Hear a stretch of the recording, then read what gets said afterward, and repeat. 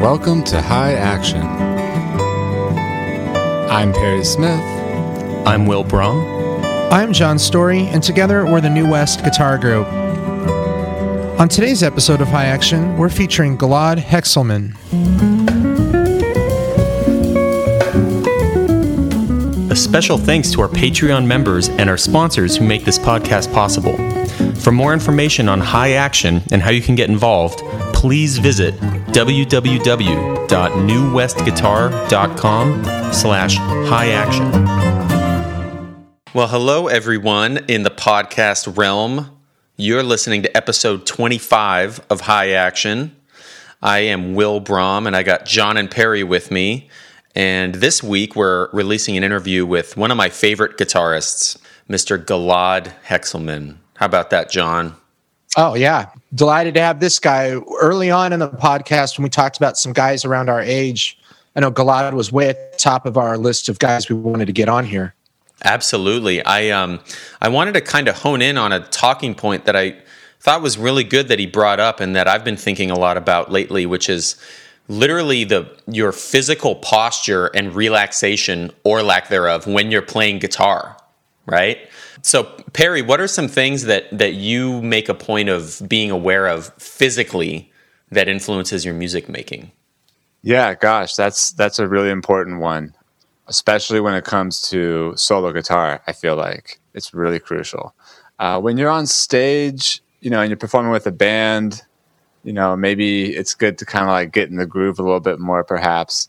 Although I could speak a little bit about some of the technique we've used in New West, where we balance on one foot, which is kind of like detrimental in a lot of ways. But in terms of really trying to center yourself and kind of help your technique in a lot of ways, I try to keep the guitar really still. Like I try to focus on keeping the headstock really still and not like moving around too much when I'm sitting down playing.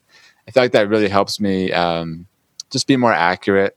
It's kind of in line of that famous story about why Wes Montgomery used the guitar strap that ends up on the headstock because he doesn't want the fretboard to move around a lot. Right. And it makes a lot of sense. If you can kind of just physically center your instrument, I think it helps center your ideas. John, I know you have a lot of classical technique. Does that influence some of the way you approach just like playing your guitar? Yeah, I think the guys I saw coming up playing jazz with the hollow body that had like a longer neck angle or playing like that, and those pictures of Joe Pass playing, and I kind of imitated that early on with my Epiphone Casino, and I didn't really need to because I'm a pretty tall guy. I can play with the guitar pretty level to the ground and my arms down and feel pretty relaxed.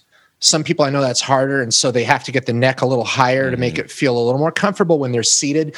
Something I've been trying to work on a lot is I don't know if it's an Alexander technique approach, but when I'm seated with the guitar, I should be able to just stand up and the guitar should stay in the same place as when I'm seated and standing and seated. Even with my L5, which is a big guitar, because I've been having shoulder issues the last 2 years, and it is real and it is painful. And when my posture is better, it goes away, that pressure that I'm putting on the left shoulder. So big goal of mine recently is I've been practicing a lot more standing up for one, and then I've been practicing seated and standing and just kind of sitting down with the guitar in the same place. And it's like you said, Perry, having that consistent neck angle certainly makes it a lot easier for the left hand to feel like you don't have to counterbalance the guitar with your elbow and your hand at the same time. I think it's good to talk about this stuff. I think the two biggest things that I fall into is I tend to hunch over my guitar when I play sitting. And I play sitting most of the time right now because I haven't had a tour in almost 365 days. And also, I like a chair that's low to the ground so that I can keep my feet planted. Sometimes if I like arch my foot up or arch my leg up to kind of give the guitar a little more height, I find that sometimes I'll like have all this tension in my leg and my foot. I'm like, what am I doing? So anyway, I thought that was a great talking point Gilad had, and I really liked chatting with him, and I love his approach to comping and his playing and his sound, and he has some really great insight on just articulation and melody delivery. The whole discussion between jazz guitar language on the guitar and jazz language on the guitar. That was really fascinating. So for the listeners, kind of be queuing in for that portion of it when it comes in. Yeah, Gilad's a really forward-thinking player, and definitely, I think, a big influence on the scene overall. Most definitely. And we want to thank all of our listeners who have been supporting us on Patreon and following us on Instagram. Make sure to maybe go on YouTube and click subscribe. And we got lots of fun episodes coming up of this podcast. We have a lot backlogged, and we also have new interviews that we're still conducting. So things are going to get exciting. What am I saying? Things already are exciting. You're on high action. Action is high. Yep. Well, without further ado, we're going to send you on in to listen to episode 25 with Mr. Gilad Hekselman.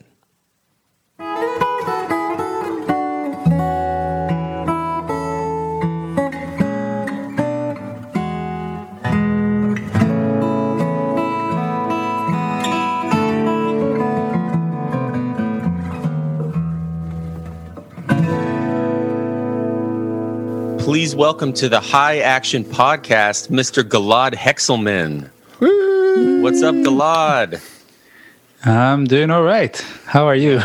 Man, I'm so glad to get to hang and chat with you again. It's been, I don't remember the last time I saw you in person. I think it's been at least a couple years. Yeah, something like that. Probably in Brooklyn, right?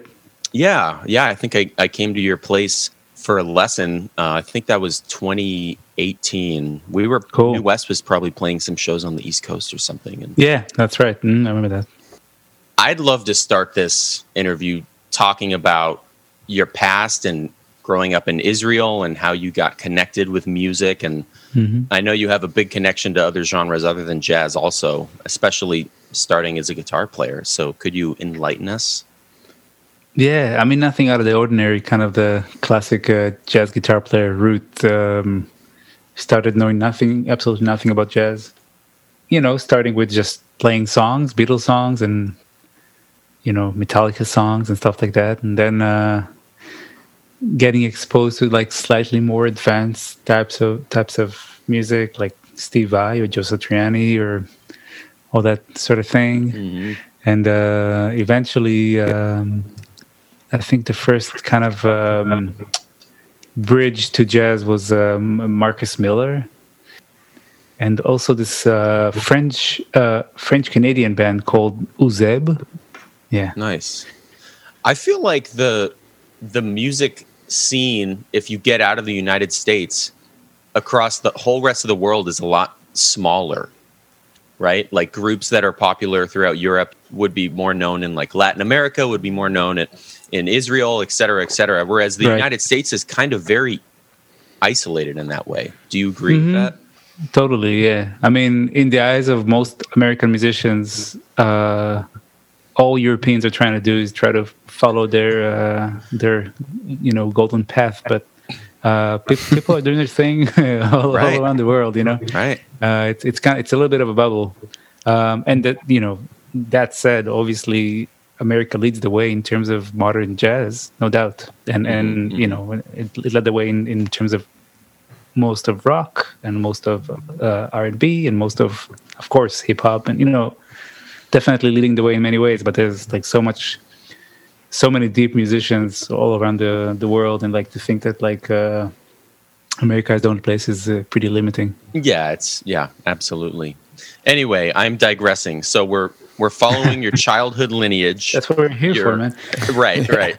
So you're a young guitar player in Israel. Do you have a first teacher that was really instrumental to you in getting started? And I had a few teachers before I started studying with this guy called Erez Netz, who's kind of a legendary rock guitar player here in Israel.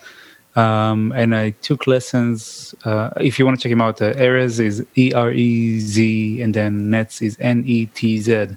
And I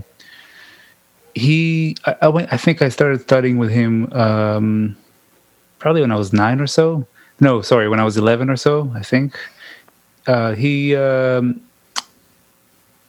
showed me a lot of the stuff that still kind of is a part of how I think about music, including he was the first to tell me that I should transcribe stuff, and he was the first to teach me a pentatonic scale, that kind of stuff. So a lot of the basics were there, and we're still in touch a little bit, actually. But he's, I have all these Israeli records that I really love, and sometimes I'll look at the liner notes and I'll find out that actually he's on a lot of them. So he's been in it, in the scene for a long time. Really great. Yeah, and he was the one who recommended me to a lot of things. Like when I was younger, like between the ages 12 and 14, I was in a house band for this TV show. It was almost like a night show format for kid, like a late night show kind of vibe. So they had a house band, and I was in that band. Right. So he was the one who recommended me to go audition for that, and that's how I got there. So paying your dues on the stage. Oh, absolutely. What was the scene like, gigging around? Were you gigging a lot in high school? Yeah. So this is a funny anecdote. The biggest gigs I've ever played in front of the most people I ever played were between the ages 12 and 14. Oh man, what and it was all downhill from there. Now it's no one. No, okay. But I literally played to thousands of like young children, basically, as a child, because we played with this band in like big public events. So we would tour the country and do that. Anyway, after that, I started gigging in high school around when I was 16, playing jazz. And yeah, definitely like tons of restaurant gigs, tons of jamming. Basically, we were like anybody should be at this age. Like we were obsessed about playing at any chance we had. So we literally like walk down the street and see like an outlet on the side of a building and be like, we should come here and play, and then we'll bring amps and we'll just play there.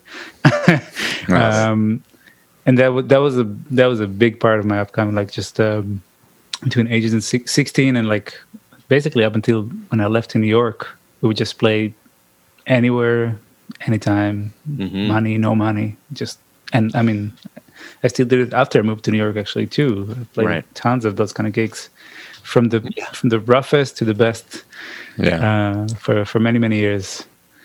And I'm curious about your high school years, because when I think back to my high school years, I think especially as a guitar player, whether you're getting into jazz or anything else, I was so open to all types of music. Like I was thoroughly enjoying seeking out basically every genre I could discover.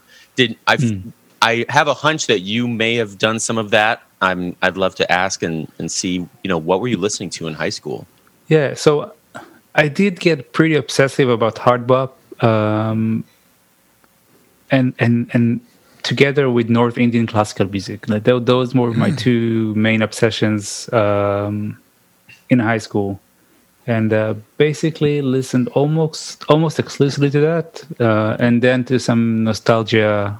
What I now understand is the foundation to my musical being, kind of listening. So going back to Michael Jackson, going back to a lot of Israeli music, that kind of stuff. Wow. Yeah, I feel like high school is like that special time where you're possibly the most open sponge you could possibly be. You can be, but although, in some ways, like it's also, you're a sponge, and on the other hand, I definitely had way more agenda than I have right now. Like, I definitely knew that, I liked Wes Montgomery better than I liked the other guitar player, and and I knew that this guy to me was better, and this guy was worse. I made those kind of the definitions to like this where nowadays I listen to anything. I might like connect to it. I might feel something more, but like for me, like it's kind of all good in some ways. So it's all serving its purpose, and honestly, like as long as it makes an artist happy and satisfied, and maybe makes some audience members satisfied, then it's legit. I mean, it might not be for me, but it definitely has room in the world, and it's a positive thing most of the time. I love that outlook. I agree. So let's talk about what brought you to New York.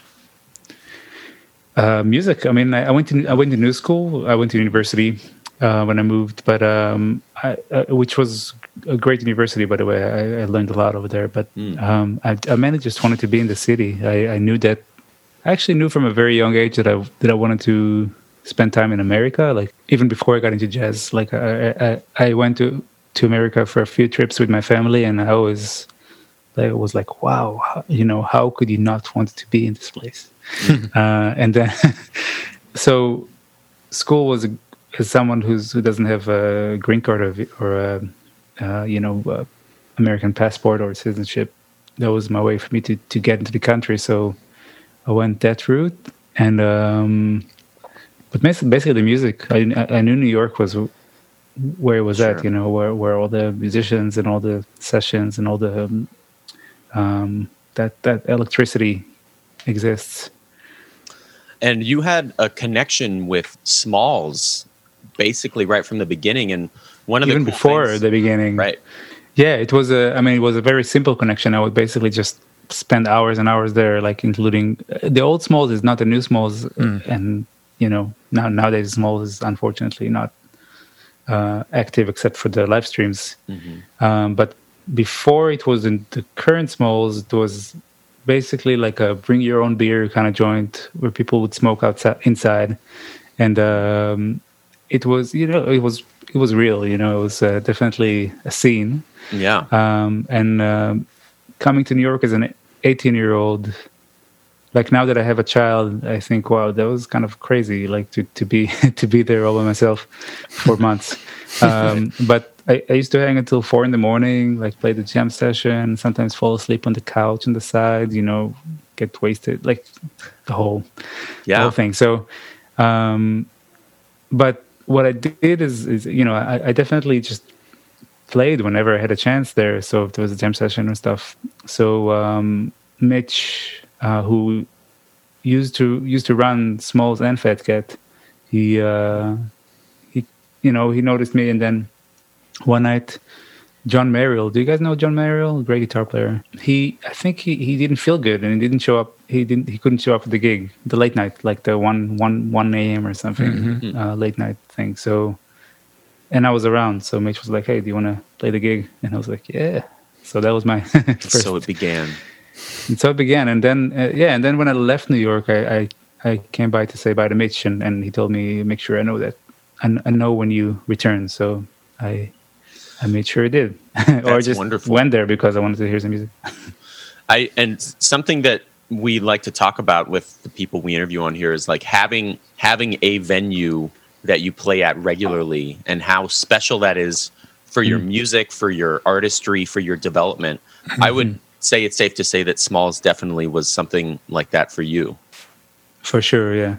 Yeah, Smalls and Fat Cat, and in some ways Jules. There still is. I think there still is. I don't know, but I think it's still there. Jules Bistro. I guess you're supposed to pronounce it Jules Bistro in the East Village on St. Mark's. And at first, Anat Cohen called me to play there with her. She had a weekly gig.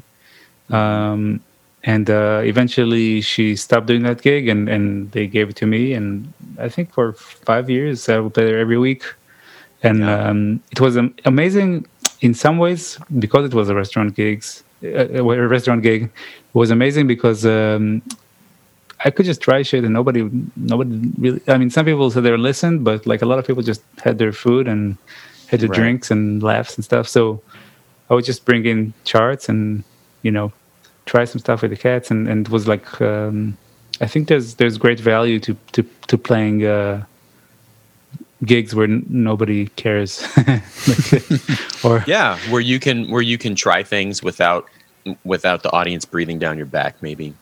Yeah. There's no pressure. There's nowadays, like most gigs that I play, they have some kind of level of not stress, but like they're somewhat higher profile, so that it's never casual. It's never like, okay, let's play a tune, and not never, but there's if you're playing at a venue and people pay tickets and there's like 100 or 200 people or however many, changes the atmosphere.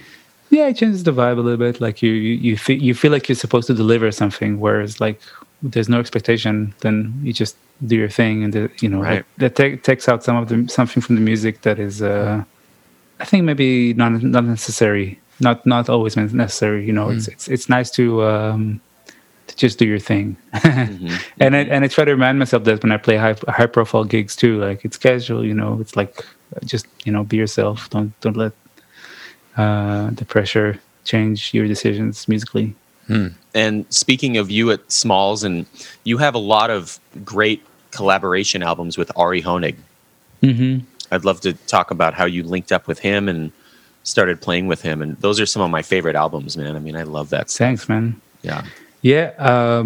So I met the first time I played with Ari was in not a jam session, but a session at his place with bass player Chris Tordini, who I went to school with. Yeah, he just asked me, "Do you want to come play with Ari and I?" And I came over. It was really fun. And then I took some lessons with Ari through the new school, and we had a really nice connection, like in the lessons. And I just Mitch was asking me to do those gigs at Fat Cat and Smalls, so I just asked him, "Hey, would you be down to come play?" And he said, "Yeah, sure, of course." And so I started using him as a drummer, and then he started using me as a guitar player, and that's how it started. I love hearing you two play together. Your rhythmic and dynamic sense, you're so in tune with each other. When we started playing together, like one of the reasons why I think we wanted to use each other for our bands is because when I came from Israel, I actually had this trio. We call it I guess it's the same name, but the Hex Trio. We used to call it the Hex Trio, with a bass player called Max Vater, Vater, and a drummer called Doron Tirosh. We used to play quite a lot, and we were sort of coming from like both Ahmad Jamal, but also his trio, but also at the same time we were like always like communicating. There was always this like joking around. It was a big part of what we did. So when I came to New York, I noticed that like most people don't do that. Like they don't have this conversational, not in a bad way. Like it was just different. The exchange was more energetic than thematic.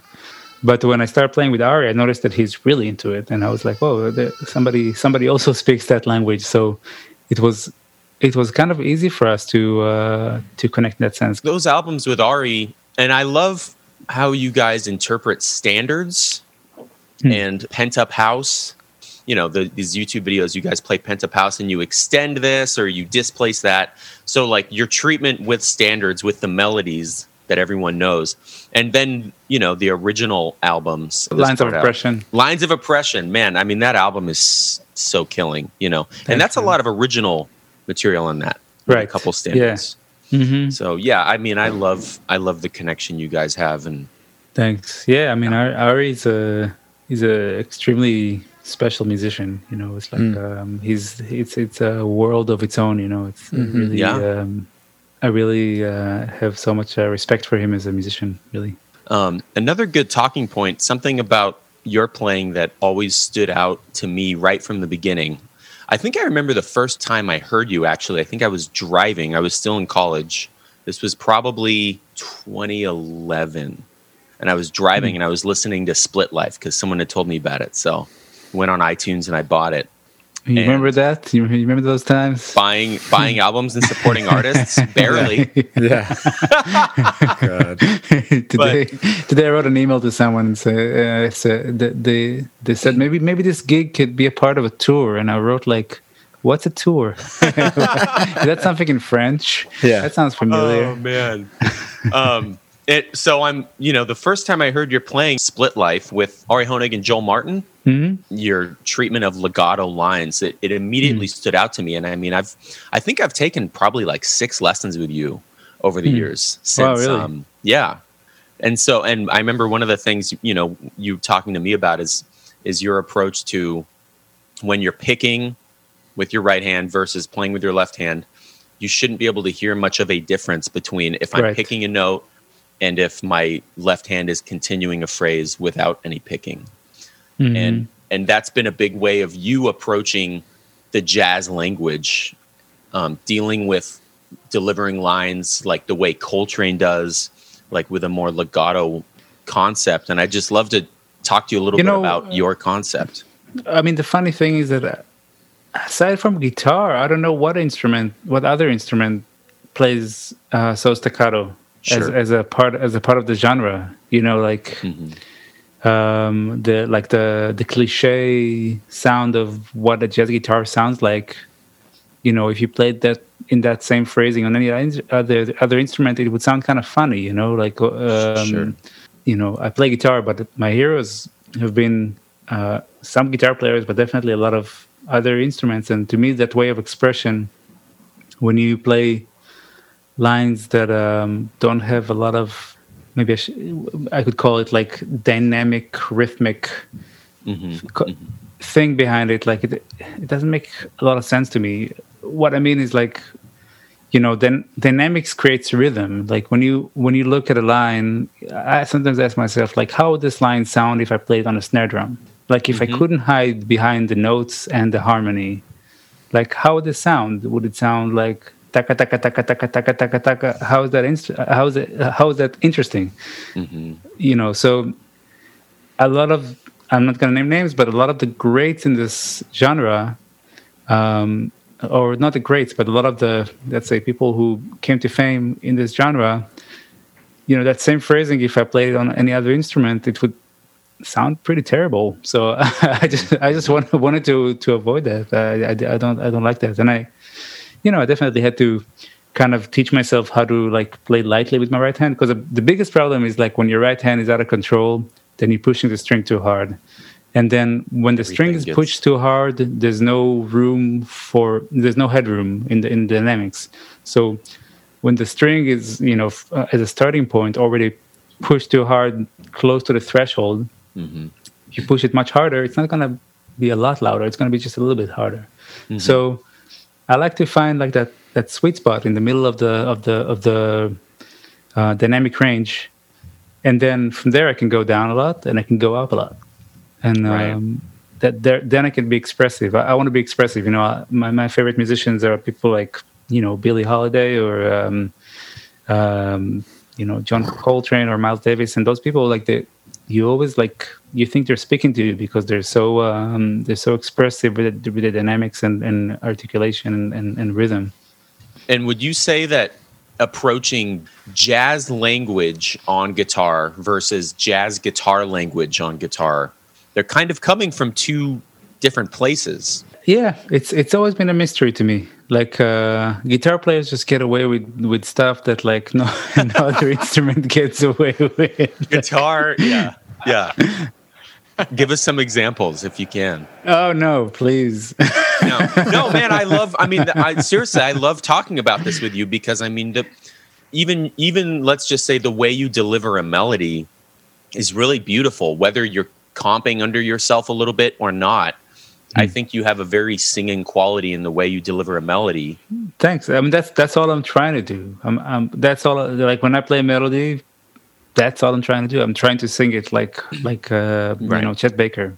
I'm saying when you deliver a melody, it's very singing. It has a nice long-winded phrase to it, compared to if someone maybe is playing a melody and the melody note might be picked 4 times, even though it's technically one word, right? Right. Yeah, I mean, there's always, Miles Davis omitted parts of the melody. There's examples of people not playing the lyrics, and it's okay as long as it comes from a place of honesty. As long as it comes from like I know the song, and I'm deciding to create space, like or maybe there's like some element of like an illusionist, like. That the listener knows the melody, so then you're omitting it. So to create this, the completion of the melody in the listener's ear, which is something that Ahmad Jamal used a lot. He would play the same motif twice, and then you're absolutely sure that he's going to play the third time, and then he just lays out. So that kind of thing. I'd love to talk about your composing, which for me has been such a joy to listen to your songs over the years. And I mean, when did you start composing, and what's your process, and just give us some insight on that? Yeah, I mean the process can differ. I started composing honestly the first like as soon as I had a guitar, I started writing melodies. Not that they were great, but maybe they were good. I don't know. I'll have to look for some tapes. But the process really differs, from song to song. I don't have one way to go about it. But the best songs, in some ways, they basically kind of just present themselves to me. So I'll many times I'll be in the shower for some weird reason, and I'll think of a melody with a harmony. But sometimes. Also not in the shower. Right. I actually agree. I've had moments like that too. The shower can be an enlightening like realm for coming up with like, I'm going to change this on a bridge. Mm-hmm. Oh, totally. Yeah. I mean, it's the classic. Sitting under a tree in a apple falls in your head. It's like, you need to step out of it for a second to understand something. But some songs, some songs I'll just listen to a song by somebody else and say like, I want a song like that, and I'll just write something like that. Right. And other times I'll have like a rhythmic idea that then I'll develop into a song, or I'll have a bass line, or sometimes I'll use lyrics. So I'll try to induce a melody with using some lyrics, whether they end up staying or not. It's a helpful tool for me. So many different ways. Do you notice over the course of, let's say, 10 years, a trend in your compositional style? Like, has it changed? Is it very much the same? I'm sure you feel the same way, that from album to album, you think, well, maybe I'd like to try writing a couple songs with a different starting point to get a different result. Yeah. I mean, the thing I'll say about my composition that was kind of influenced by a few people, like Omer Avital was a influence on me compositionally, and also Ben Wendell was an influence on me compositionally. Not being lazy, like sometimes like you write a song and like you want the second A to have like a slight variation, and like if you're curious, you don't go just even when I wrote a song like Purim, which I think is a good song, beautiful song. Actually, that has a first, second ending, so I take that back. But some of my older songs, like I kind of was trying to write a tune, like I was just trying to like write this because I came out of hard bop, so AABA, yeah. Here's a song, and nowadays I'm like more curious. I wonder what a variation I can do. I wonder what's missing, and but the process is always like whatever vehicle I'm using to write the composition, whether it's natural or it's like cerebral, like something that is based on a concept.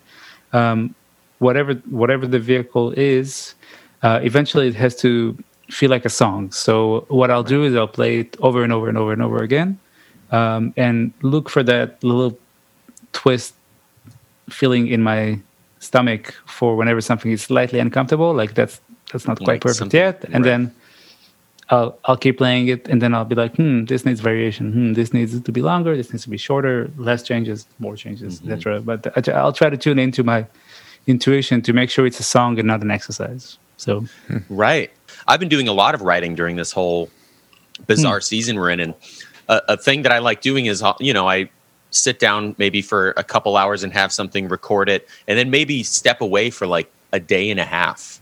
Don't listen to it. And then you re-listen to it, and it's kind of funny how you can immediately hear like this part's not good. Right. Totally. Yeah, it's like mixing. It's like when you deal with like mixing a record, you listen to it for like hours, and then you're just fatigued. You're fatigued, and then you'll put it in your stereo system at home the next day, and you'd be like, what the hell? The bass is way too loud. Yeah. So you need to step away from it. But I remember Mark Turner told me one time like that he would write something, and then if he remembers it the next day, then it means that it was good. Yeah. Like that it stuck with you. Yeah.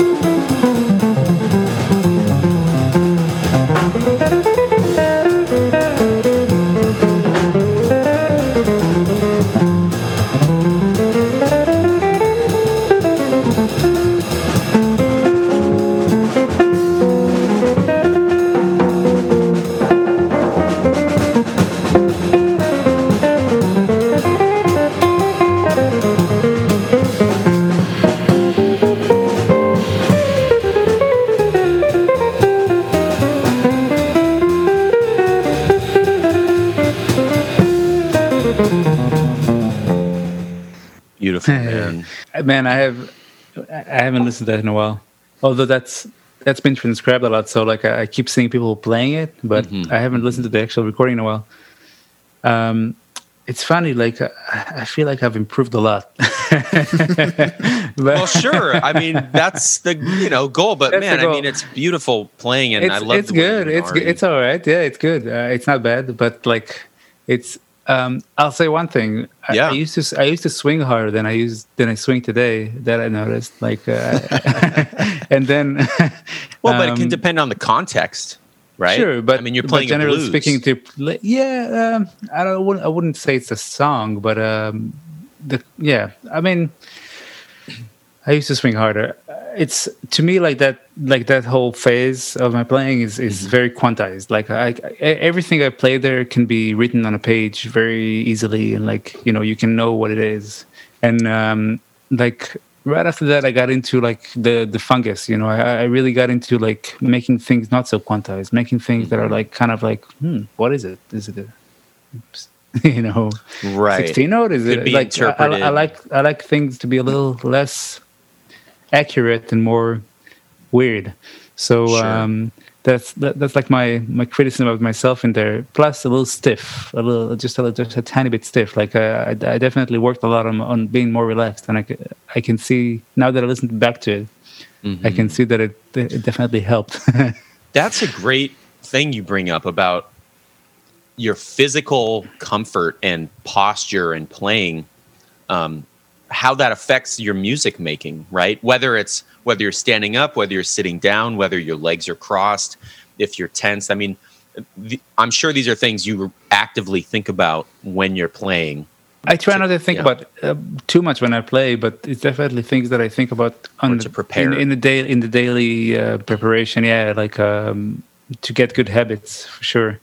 Yeah, I mean, the funny thing is that like we think about the posture as like something that could or the how relaxed you are as something that influences the music, but we can also think about it in reverse. Like we can think about it like when I do something physically, maybe it's because musically something is lacking, and to me that was a big discovery. Like the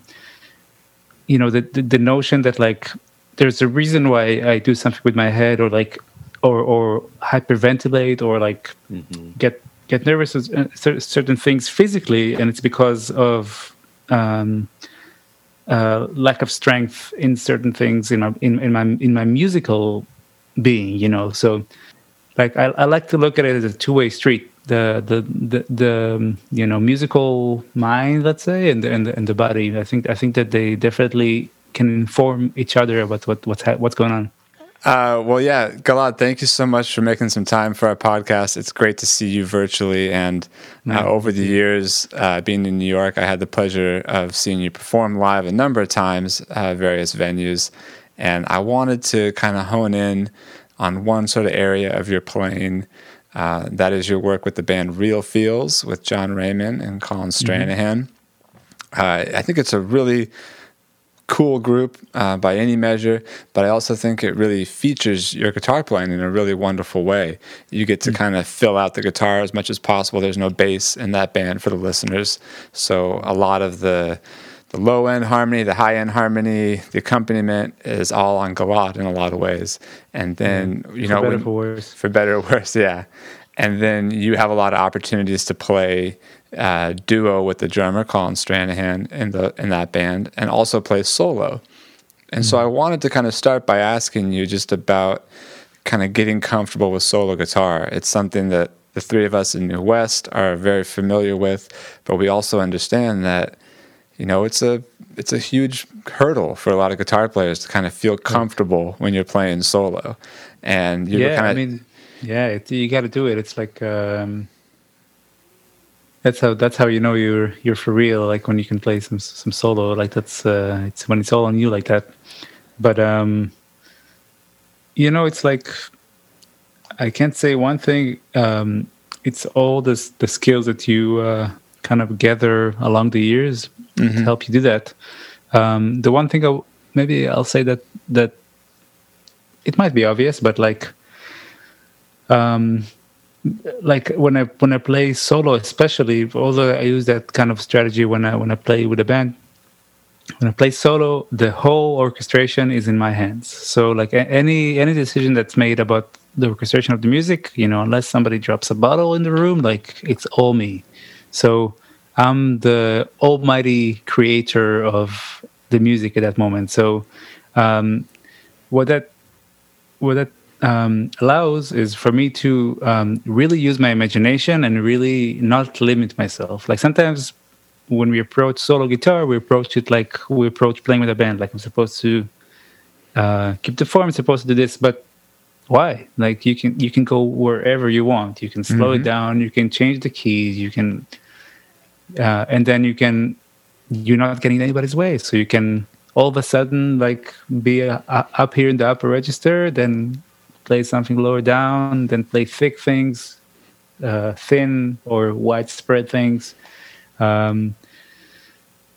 Not to let your physical limitations limit your imagination.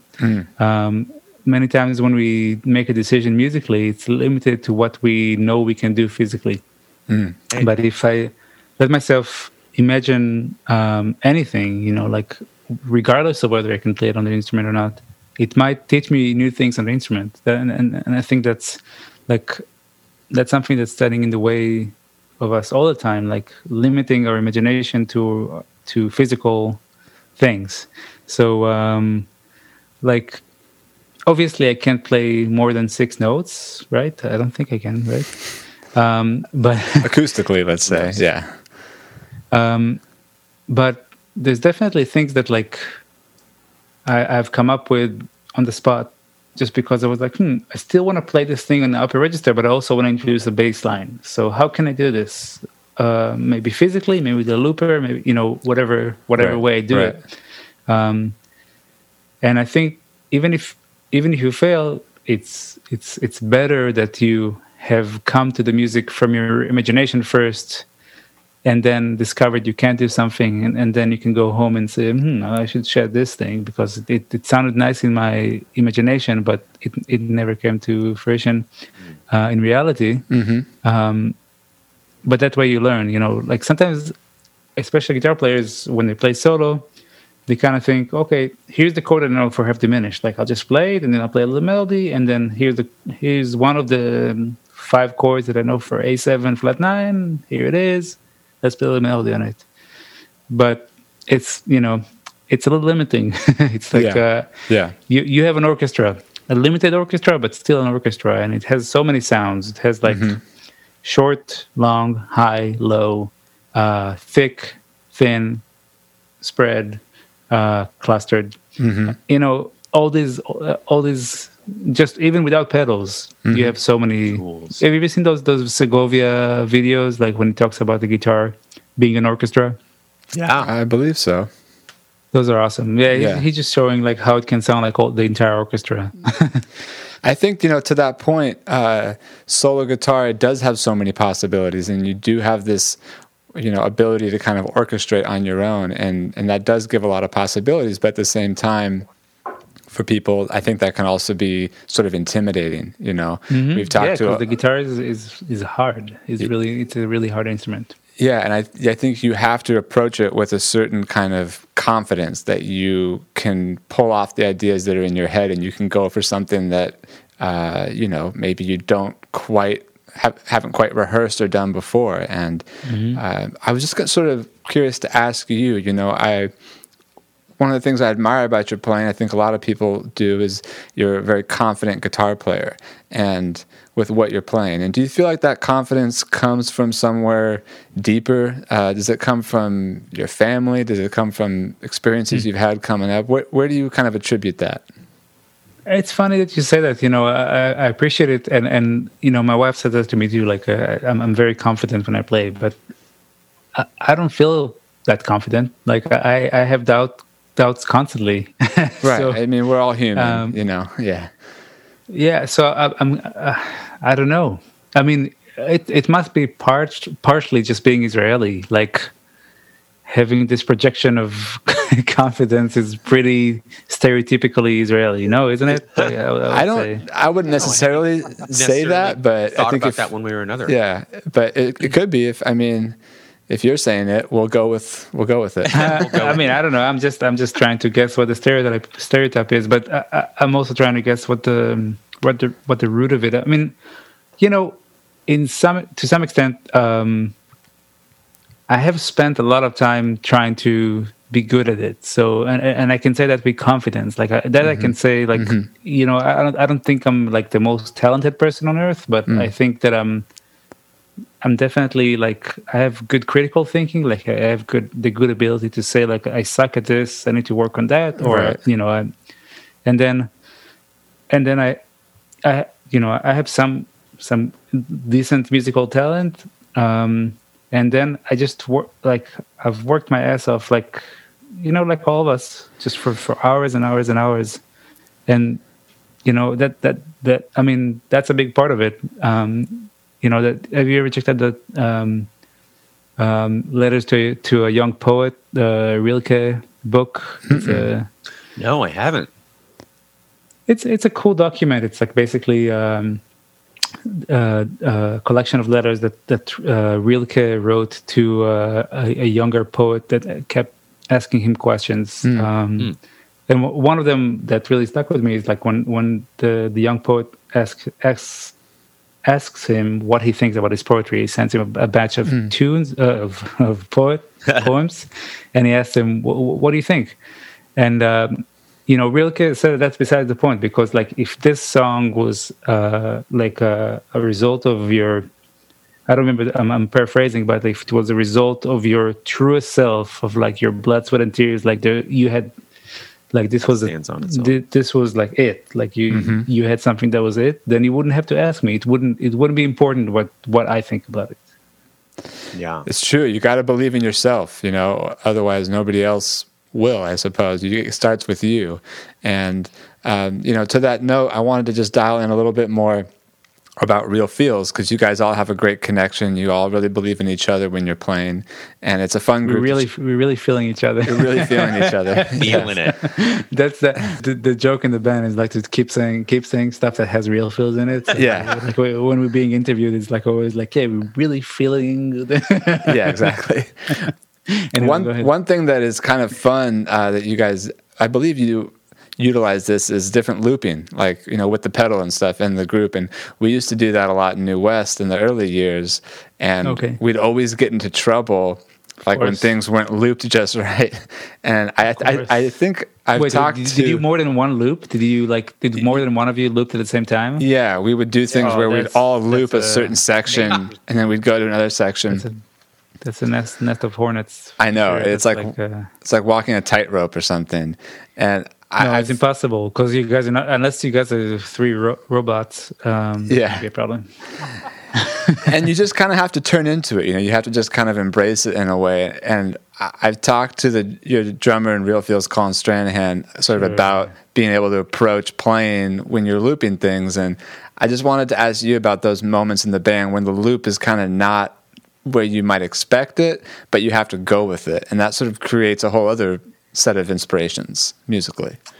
Yeah, I mean, there's definitely an element, like in that band. There's a lot of humor, and especially Stranahan, so he's a funny guy. So the humor is a big part of it. So like even if something gets moved around, it's kind of funny. We kind of go and just go back to where it is. Yeah, but generally, it's most of that is on him in that band. Like he needs to, like I usually like maybe I'll miss a loop every once in a while, but generally speaking, like I'll just hit it pretty accurately, and then he just has to listen to it. It kind of sucks for him because he, he's not as flexible as he would have been if he played with an organic player. He's playing with the recording at that point. Right. So. It's definitely tricky, but like it's really important that he hears me well. I would just say the last thing about Real Feels, it's a great band. Even if the loop gets off here or there, I think it's just part of the excitement of what you guys are doing. So I would it's fun. keep going, and It's weird. I look forward to hearing more from your projects and also from Real Feels. Today's episode of High Action is sponsored by Jeff Traugott Guitars. Jeff is a luthier based in Santa Cruz, California, and he brings an incredible quality of artistry and craftsmanship to the acoustic guitar. He only builds about 12 guitars a year, and he develops a very close relationship with each one of his customers. Together, he focuses on the tone and the playability that you want from the acoustic guitar. Here's a recording of me playing my Traugott acoustic. The playability is amazing, the tone is rich, so for more information, check out TraugottGuitars.com. I've always felt you and I have an interesting connection because for a brief moment, I actually owned a Howard Roberts, an Epiphone. Roberts. And I didn't have that guitar for very long because it was just a beast, man, especially plugged in. And I've always been curious to ask you, with your instrument, I know that was an instrument you played early on, and since then you've designed other instruments with some makers. And I didn't design shit. They did everything, but yeah, dude. So here's a story about this instrument. I was in just first year of high school, or maybe first year of high school. I knew nothing about jazz. I came to high school. They had a jazz program. And I went to a few jam sessions, and then I realized that if you're trying to play jazz guitar, you need to have a hollow body guitar. And Gibsons are good. I knew Gibson and I knew Guild were good. Those were my two brands that I knew for hollow body. So then my mom went to visit family in Canada, in Toronto, and I was like, maybe that's my chance to buy a guitar. So I went online, and this is online of like literally more than 20 years ago, right? How old am I? Yeah, more than 20 years ago, like 22 years ago. So extremely limited. And I found this store in Toronto that had a guitar that looked fantastic. It just looked so pretty, and it looked like a jazz guitar, and it had a pickup. And I was like, can you get me that guitar when you're there? And she got it for like 1,000 Canadians, which is ridiculous. Like that back then, it was like almost nothing. And she came home. We opened the box. It's a different guitar. Oh, wow. So and she didn't know. Oh, man. So she came back home, and it was different from the picture. It was the picture was similar looking, but definitely not the same guitar. Like it had the guitar in the picture had like 4 knobs, and I remember that came with 2 knobs, and I was like, that's not the same guitar. So anyway, but I was really lucky because that guitar I still love that guitar. It's an awesome guitar. And I think, it's helpful to like come up and study music on a great instrument. That's like, it's not mandatory, but it definitely was like inspiring to play a guitar that sounded really nice. Yeah, and we're as guitarists, we're kind of lucky in a way because we're not violinists and cellists and pianists. Right. Spend $100,000 on an instrument, but I encourage my students too, man, to like really invest in a nice instrument.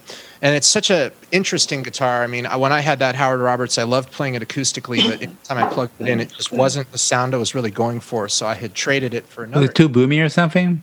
It was, and I was too young at the time to really learn how to control the tone with my right hand, because so many guys, I'm sure, ask you, or they all ask us on the road, like, how do you control feedback with an arch top? And I'm always like, look, your technique, you need to make sure that your left and right hand are really controlling the instrument and that the amp is in the right place. But it's really the player. I think this mystique that there's some magic guitar that fixes tone for everybody. It doesn't exist, Nope. And I know Victor Baker built you some guitars back in the day, and he's a fine jazz guitar player too. Yeah. So I really appreciate about luthiers. I have a Marchione and a Traugott, and both of those guys too are. What's a Traugott? That one I don't know. That's a steel string flat top guitar, and Jeff builds guitars out here on the West Coast. He's built a couple guitars for New West Guitar Group, but the I heard of those guys. yeah. Sorry. That's yeah. Well, funny enough, has that been a fun experience working with Victor, because he's a player, and I like luthiers that make guitars because the players feel that it needs to be a certain way, versus luthiers that make guitars because they think that they should be built a certain way, if you know what I mean. And it seems like Victor's a cool guy like that. Yeah, Victor is super chill. He's actually in the West Coast for the last few years. San Diego. San Diego, yeah. And Nico, too, I guess. But he's a violin maker. But right, he used to be a violin maker. Yeah. Nico definitely has more like he'll listen to you, but he definitely has a few ideas of how things should go. But Victor was like whatever I throw at him, he'll be like, yeah, well, maybe we can try that. Like he'll talk me out of something because it doesn't make any sense. But Victor is I love his instruments, and it was really great to work with him. We're also good friends. Like I would have him over, he would have us over. This sweet dude. Kind of, to me, that reminds me of like how Jimmy DeQuisto was with Jim Hall and these guys. Like it was a hang, and like we're always talking to our luthiers. I'll call up Marchione and we'll just share a glass of wine over the phone and talk about that's cool. sound, and talk about the kind of wood that they're using. And so I like giving a shout out to these guys too, but it was always something I was curious to ask you about, man. I really love your sound. Great guy. You're totally like killing it in terms of somebody that's got a concept for their sound, a concept for their music, their compositions. And it's great, man. I feel like players like you really bring the community of jazz guitar together, and oh wow, man, also thanks. Internationally too. Like the fact that you grew up in Israel, you've been in New York and back, that can only help this community right now. So again, it's an honor to have you on High Action, man. I'm glad we can. Oh man, I'm just trying to play some nice notes. That's all.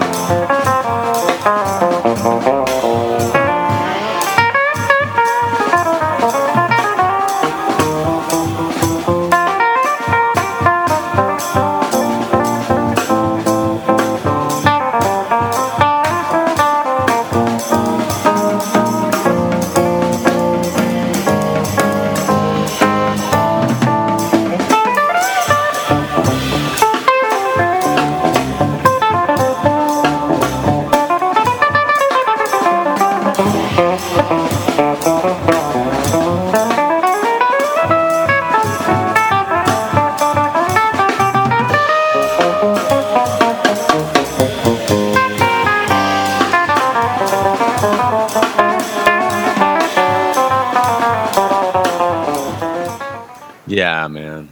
Yeah, Vernon. Beautiful. It's nice. That's not bad. I feel like that showcases so wonderfully a lot of the aspects you talked about, like orchestration, modulation, extending, changing the form a little bit. I think I'm that's like such an a organ player. I have so many. There's no bass player, so the only thing is rhythm that I have to play with, and even that is pretty chill because Colin is such a good listener. So yeah. Well, man, as we kind of start wrapping up here, you already started talking about your actions, so we might as well just ask you now. Low action. Just how low can you go? Oh, trust me. No, it fluctuates. I mean, it depends kind of on like my mood. But just I don't know, like how do like I don't have. Is there a number? Like, can I measure anything to tell you? No, don't worry about that. I basically like I'll give you a hint. Like I'll have the truss rod adjuster in the guitar pretty much the whole time. So like whenever I feel like it's too tight, I'll make it a little loose. Yeah, And vice versa. Unless I change strings, I'll try to keep it around the same place. But some days I'll be curious. I wonder if I can raise the bridge a little bit and lower the truss rod and see if that would make it feel better. Can I ask, were there points in your development when you were playing maybe earlier on where you had the action higher? Did that? Oh yeah, is that part of how you learned your phrasing and stuff? My action was extremely high. Right. Like as extremely high as it is low right now. Right. I took my guitar to Steve Berger, the Howard Roberts. I took it to Steve. Mm-hmm. That's the guy who used to set up Jim Hall's guitars, Mm-hmm. and he used to also he still does Pete Bernstein's guitars. He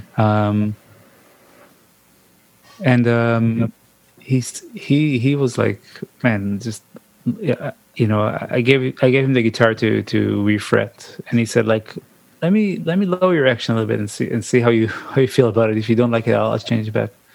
And it was like, wow, why have I been struggling with this for so many years? Like all of a sudden, like all these things came out so much more easily and without any sacrifice on sound. So I was like, It might have attributed, though, you have really good articulation with your left hand. You really emphasize what you're playing with your left hand.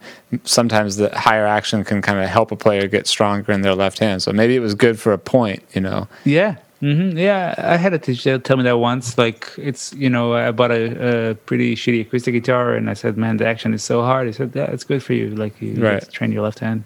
Right. Maybe.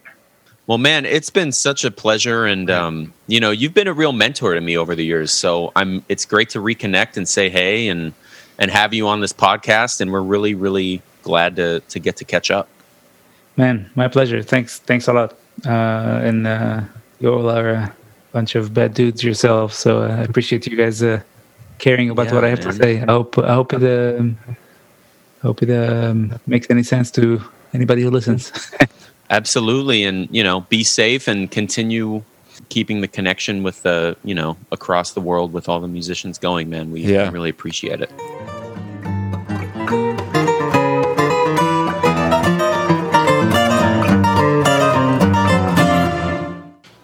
Thanks again for joining us for another exciting edition of High Action. We'd like to take this moment to thank our sponsors for making this podcast possible, especially those who follow us on Patreon. If you'd like to join us, visit us at www.patreon.com/New West Guitar Group. There you can subscribe monthly to our Patreon page and get exclusive content from today's podcast. Lastly, don't forget to subscribe on Apple Podcasts for all the future episodes. Once again, I'm John Story with New West Guitar Group, and thanks for joining us on High Action.